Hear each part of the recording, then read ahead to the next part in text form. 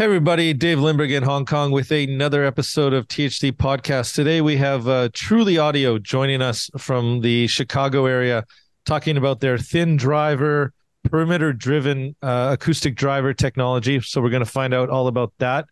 And without delay, let's not forget the Alti Association, the Audio Loudspeaker Technologies International. We encourage people to get out and join that great audio promotion and networking organization. So without delay, let's get into meeting everybody. So we got Jordan Newhouser, Chief Marketing Officer from Trulli, and Andy Briggs, the Senior Acoustic Engineer, joining us in addition to always from Japan, Simon Weston. So whoever wants to go first, say hello and introduce yourself. Great to be with you. All right. Okay. Absolutely. Andy, you want to introduce yourself? Hi, my name's Andy Briggs. I'm the acoustic engineer over here at Trulli. I've been in music for since in high school. I played jazz trombone in high school, playing jazz trombone through college for the most part. But I really kind of got into electronic production in college.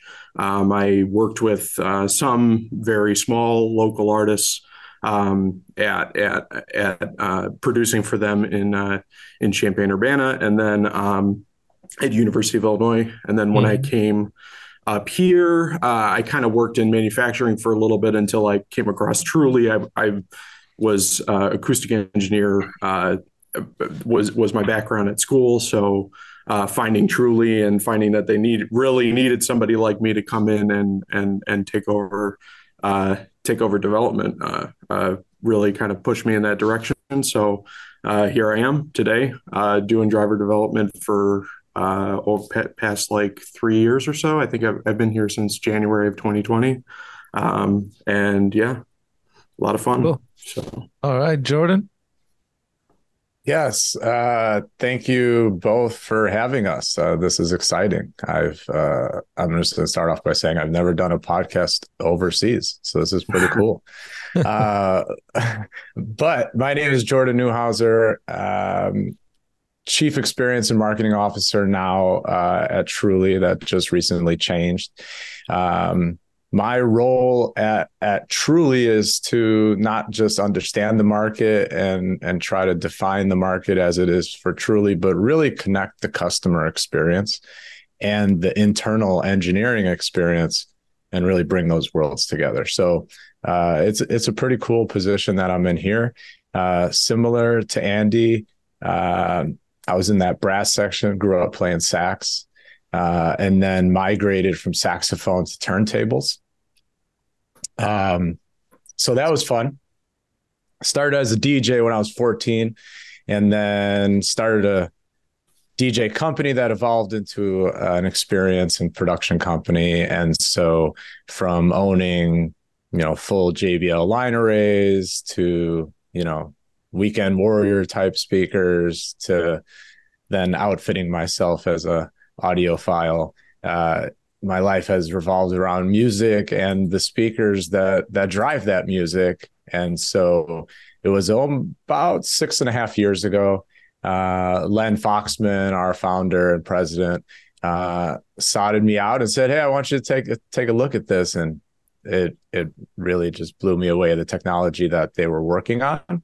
And so I had sold my previous company and now have been on this exciting journey. And it's really been fun to work with a group of engineers really that are musically focused, but technically driven, right? And it's a really fun world to be in. So I appreciate y'all having us on, and we're looking forward to talking about our technology.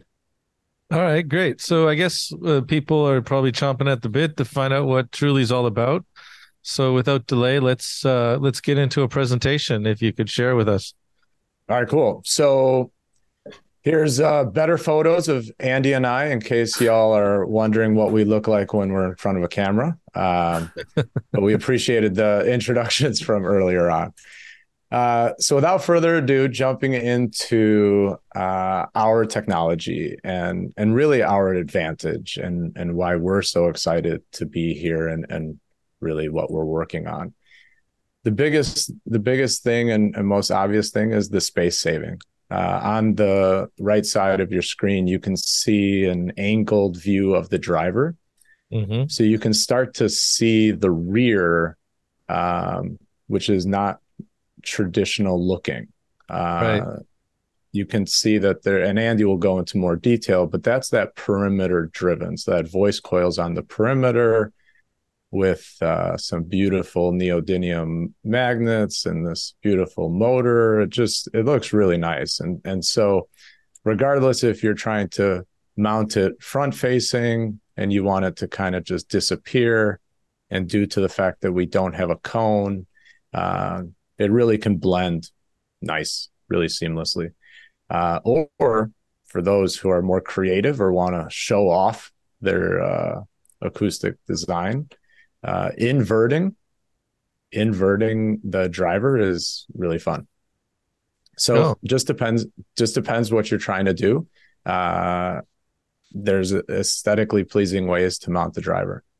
There's also ways to customize the driver depending on various applications. So we know that the automotive application, there's a lot of advantages. The weight, the depth, whether you're going under seat or indoor. Indoor is great because you have to take into consideration when the window rolls down. And so the fact that we're so shallow, you can get a great front stage sound like never before. Or you can choose to increase your low end because of the capabilities as a subwoofer. So Andy will go into more details about the various use cases and why it performs well in all of them. If you're not into automotive upgrades or OEM systems, home theater applications, small room in wall, thinking about 2x4s or the application of just being able to mount something in the existing wall and not have to worry about the depth.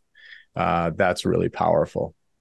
When looking at portable or installed systems, so this is really why my background, and when I say back, it pains me to say that because I did have a spinal fusion.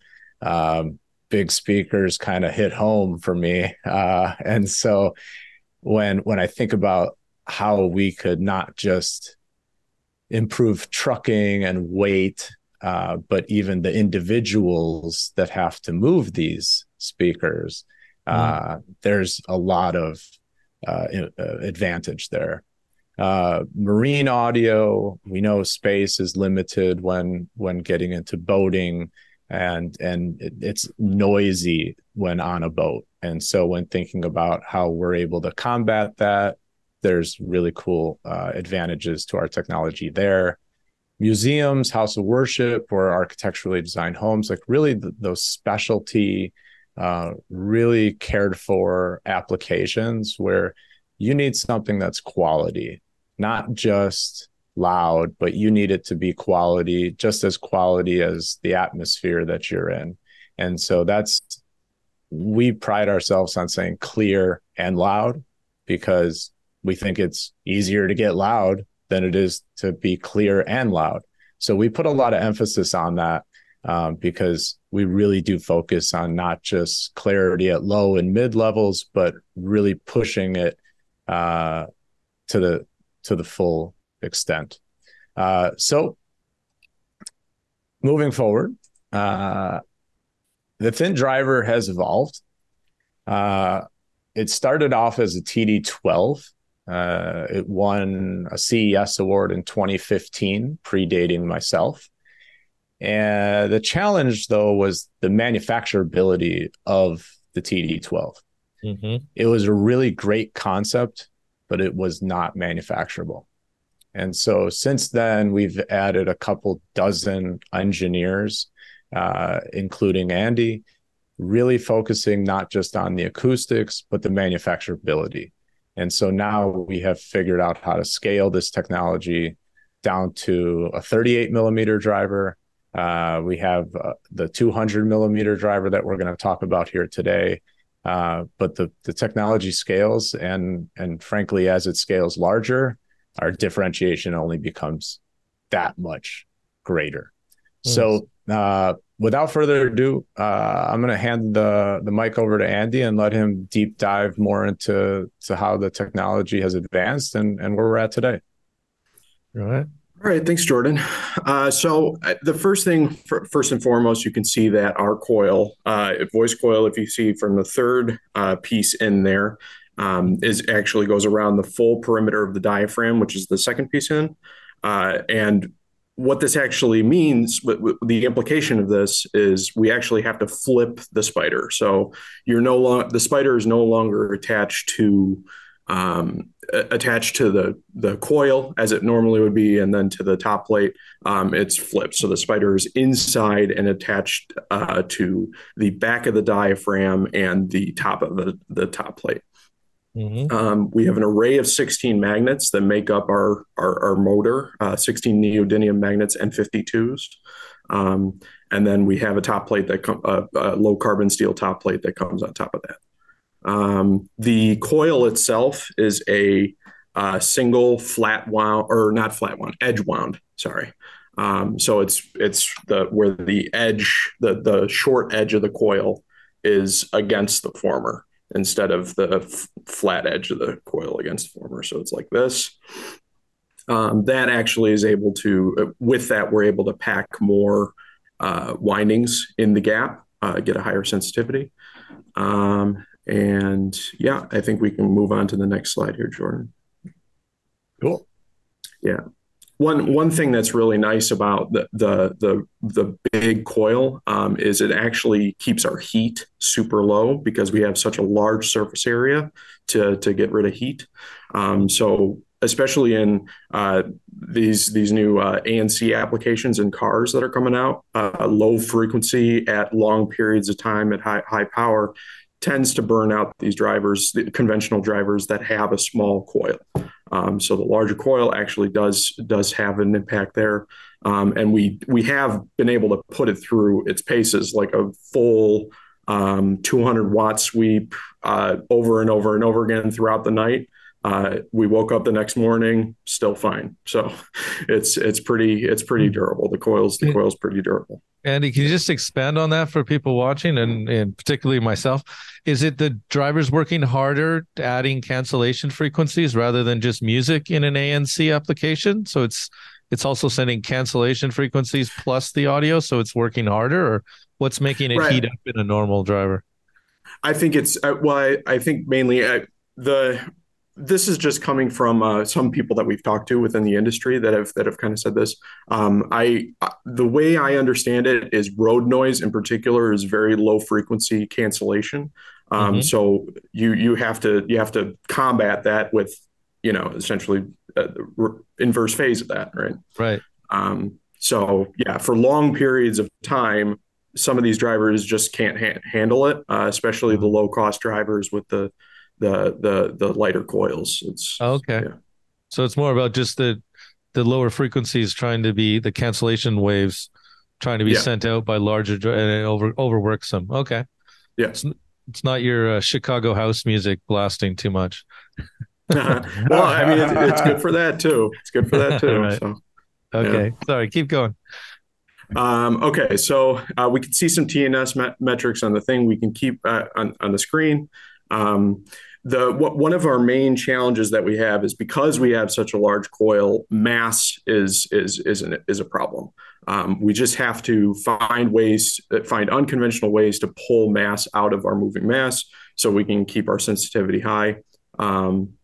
And we've done that over the years. So we've gotten to the point where our sensitivity is competing with the rest of the drivers in the market, and in some cases beating them. Our maximum excursion is 9 millimeters, but we can go up to 14 millimeters total of XMEC. And with subwoofers, they tend to go a lot of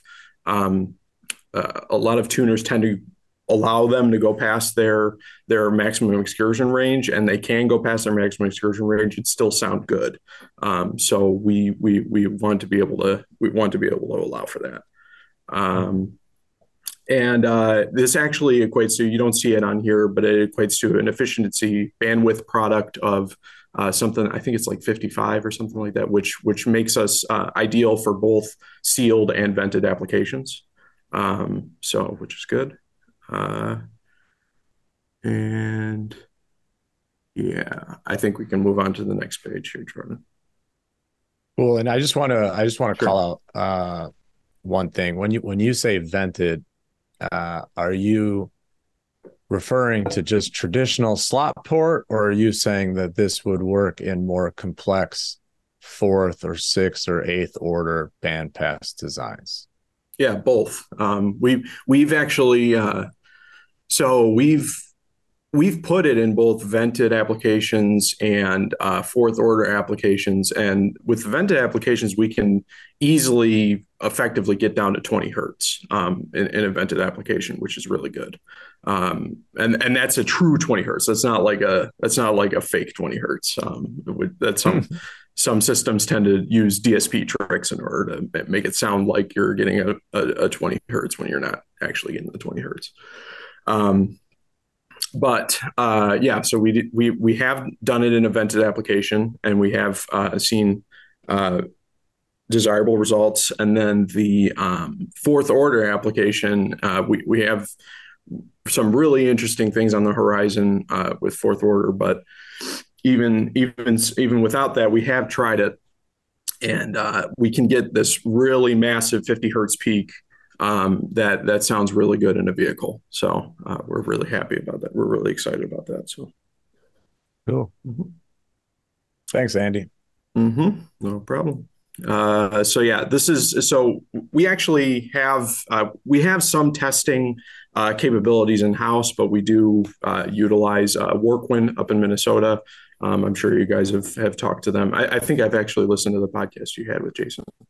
But we sent it up to Jason over at Workwin, and we just kind of use them to cross check and validate the stuff that we have in house. They have a clippal system. We don't have a clippal system. We have essentially everything but a clippal system: Soundcheck, Clio, all the big ones. So we really want to be able to validate and cross check what we see here with what they're seeing. So just so we know that we can audit our testing capabilities, and also know what our driver is best suited for. So one thing that's really nice about our drivers, we do have a 28 hertz resonant frequency, which actually in a closed box design, when designed correctly, we can get a resonance up to 50 hertz. So, and that's what we were kind of shooting for in the beginning was a subwoofer application with a 50 hertz resonance with closed box. And that's just for our particular application, but we're not here to talk too much about that anyways. Mm-hmm. I just want to expand, as Andy was saying, when thinking about a subwoofer and thinking about those musical applications, think about those low frequency applications. 50 hertz naturally is a really important frequency, as we all know. It's really impactful to music and music design. Movies, we know, get lower than that, but when focused for music, it sounds really good. It's a really natural sound, as Andy mentioned. The not a requirement of DSP to be able to get a good sound. DSP just is an enhancement, as we all know, if done correctly.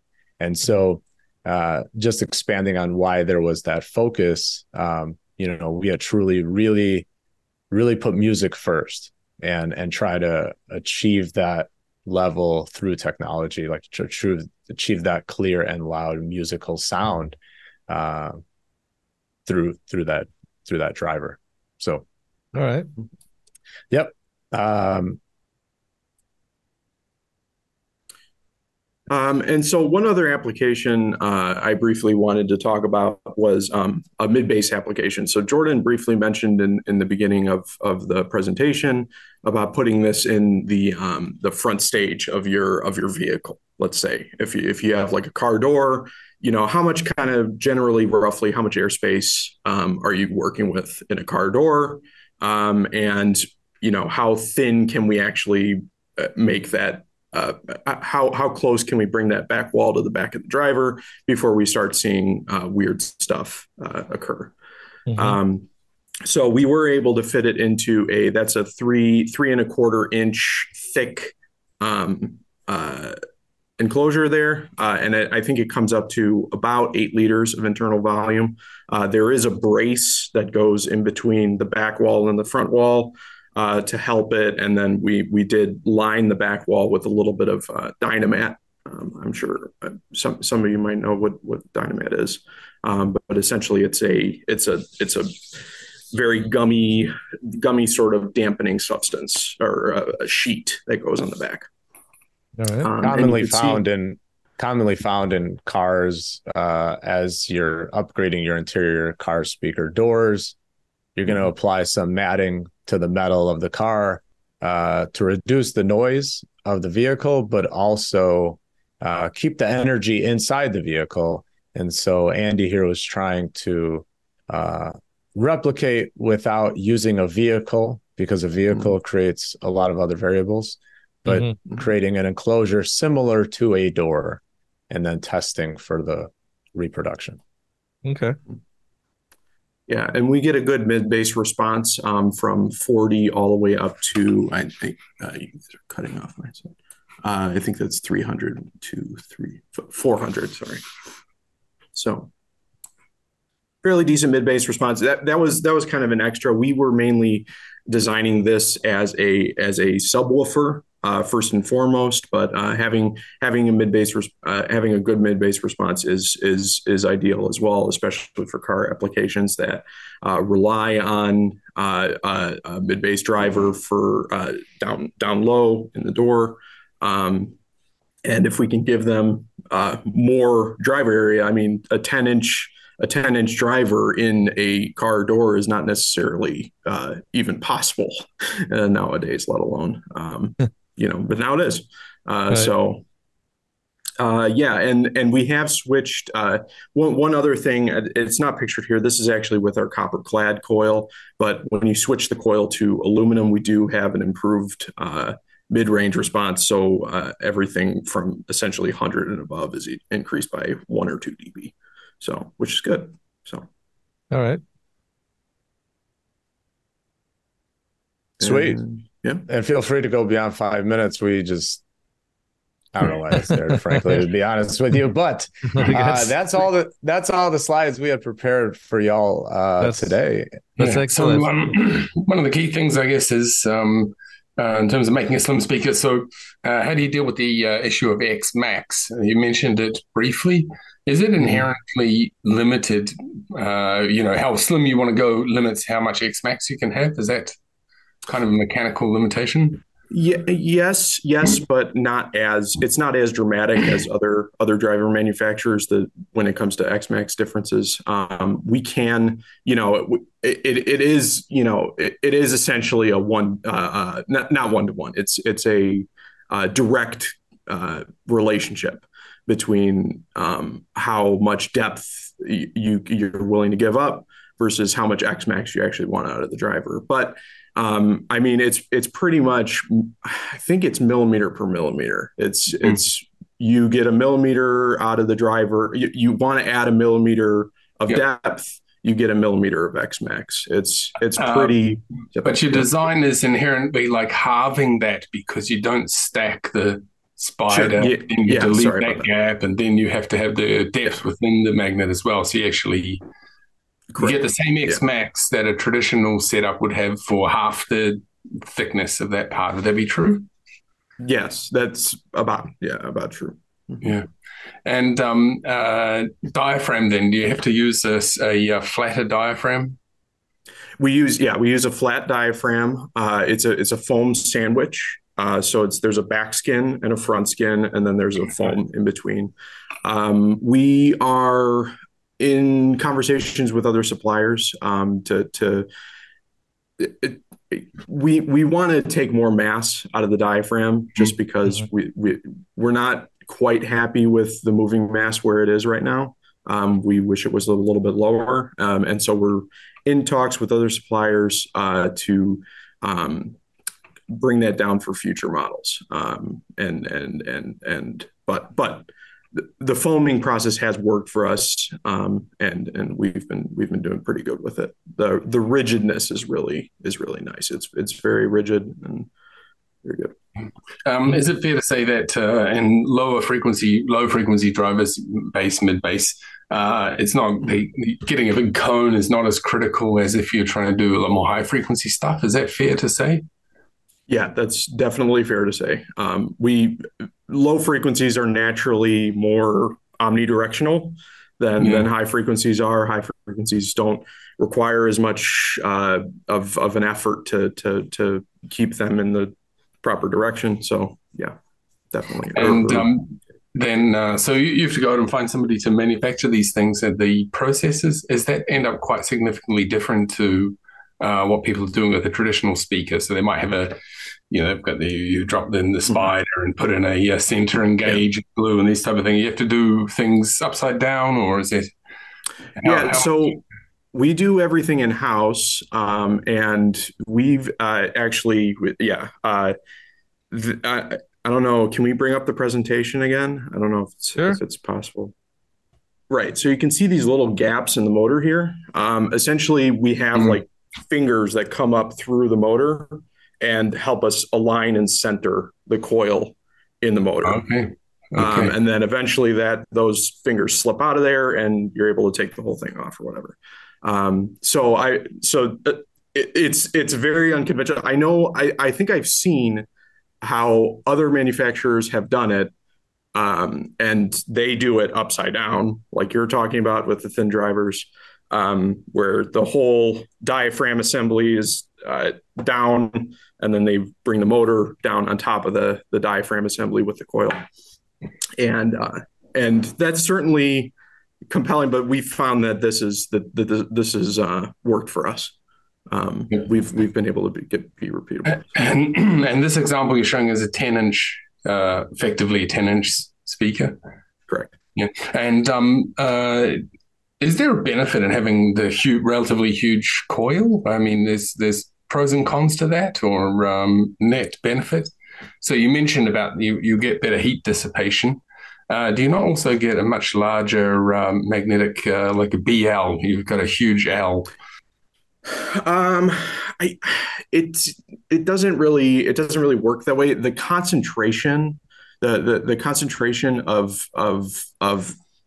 wire in the gap is more what increases your BL factor than the actual length of wire radially, right? So you want to take like a cross section and see like, okay, the length is actually how long this is, right? How big, how much of a vertical in the gap you actually have. It's not actually horizontal. So it's actually it stays relatively the same versus a conventional driver, but we do have a lot more magnetic force due to the fact that we have 16 magnets that are 16 N52s, so the highest strength magnets that we can use. That is a lot. And so then the concept, of course, you're going into boxes that are going to be very slim. And I think you mentioned briefly about how slim you could go before things start to go crazy. What ends up the limitation there? Do you need just enough space behind the driver to let that pressure escape? Yeah, so we haven't seen too many bad. Really, what happens is the box fails before the actual driver fails, because the back wall itself has a little bit of flex in it, no matter what. So you got to do whatever you can, and that's what I was talking about with the Dynamat. Whatever you can to quiet down that back wall and make it sound good. Right.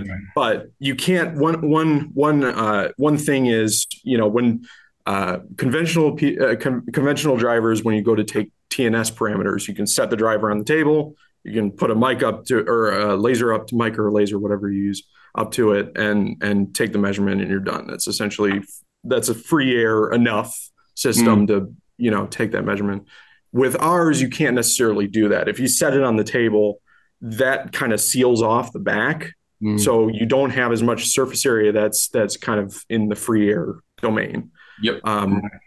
So that's one difference that we have is you can't get right up against the back wall of the enclosure. You need to have a little bit of space in order for that airflow to still, for that pressure to still. Yep. Okay. There. So.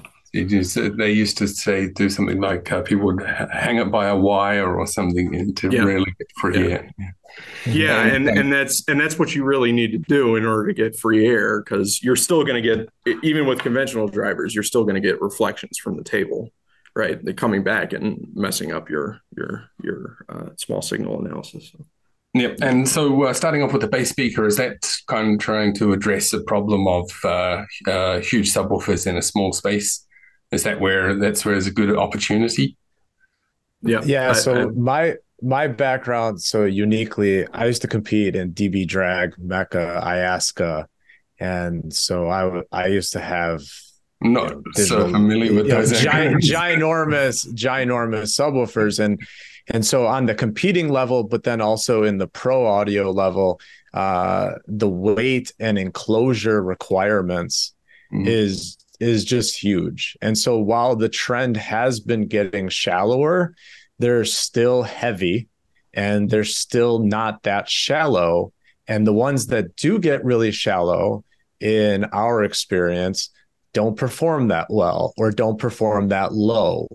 And so we are really proud that we're not compromising on the output, but really making an improvement to the requirements of enclosure, space, and weight. And then, go ahead. I was going to say, so you're one of those guys, like, what was it? DJ Magic Mike from Miami and his 16 hertz bass rap CDs. You'd be using those to trial out your stereo system in your car. It was obnoxious. I'm not going to lie, but it was a lot of fun. I learned way more than I ever could have imagined. But it definitely gets you in trouble. That's for sure. A lot of extra epoxy just to stop everything from vibrating out of its. So my enclosure was built with 3,200 pounds of concrete. Wow. we cut the roof off the vehicle, poured it in, I was doing mid 160s on the Term Lab sealed at the dash. So I did not sit in the vehicle. DBSPL. Yeah, 163 DBSPL. Yeah, no, that's instant hearing damage. I was not in the vehicle. By a long shot. My head unit was on the external of the car, but those are the extreme cases, right? And there are still the hobbyists out there, and I love that world. Now I've kind of moved into the sound quality competitive side of the world and appreciate that side as well. But when looking at the OEM application, when looking at the true music lovers, just the music hobbyists, the weekend warriors, and everyone in between, music's a big part of your life. And so how can we improve that daily commute? How could a manufacturer or others think about that infotainment or that experience in car? And we think there's a lot of opportunity to reposition that experience leveraging this technology. It really just depends on what your output desires are. Is it space and weight and trying to improve the sound minimally, or is it you're trying to immersify the user and you have a little bit of weight to give up, or you have the power to drive the system? You just thinking about that ball of yarn and the variables that you have to pull. It's really just dependent on what your use cases are. There's no right or wrong. All right. I just Yeah, wanted to we're ask you we're, quickly we're hoping. because go ahead. Sorry, Andy. Yeah, we're just hoping that this opens up a new opportunity for a whole bunch of people. Honestly, thin driver technology, we know that it can fit into a bunch of different spaces that it couldn't before. So having that is impressive. Yeah. Just earlier in the presentation, you mentioned about scaling, and I think you mentioned 40 millimeter drivers. Curious a little bit about that. Happened to be playing with 40 millimeter drivers just recently. And For sure. So yeah. it's a great question. So we do have one product that's in market today. If you went to our website, trulliaudio.com, and I don't mean to make this a plug, there's one product that we sell today, and it's called the Jam 5. And it has two 38 millimeter square drivers. So it's actually a square perimeter coil. There's a tweeter in there, two passive radiators, all inside 2 inches. It's triamped. It's really impressive. It'll take the Coke Pepsi challenge against any Bluetooth speaker in its price or size class. I do mean that, and I encourage others to do that. And so Andy could talk a little bit more about the driver itself, but that's the application that was originally put into today. And it's an incredibly good sounding package for being so small. Yeah, exactly. That's a Bluetooth speaker application. And you might actually have a reasonable internal volume, but you don't necessarily specifically have depth where you want it. Correct. That's sort of an application. You might have a board, your board's covering right up behind the driver. Right. So there's actually a bit of volume there, but you just can't have space for the magnet to stick out the back. So the enclosures are individual for the drivers. So the drivers and passives are in their own individually sealed enclosures, which is also different than a Bluetooth speaker traditionally. The boards are inside the battery chamber that's shared with the tweeter only. And the product is a Bluetooth speaker, but also a USB-C digital speaker. So if you plug it into your computer, it will be recognized as a USB-C device. And so then you'll take advantage of the higher fidelity transmission. And then the speaker really comes to life and even gets louder. So definitely recommend that use case for the content creators or music producers that are on the go, or maybe your speakers are only fair today and you're looking for something a little bit better on a smaller footprint.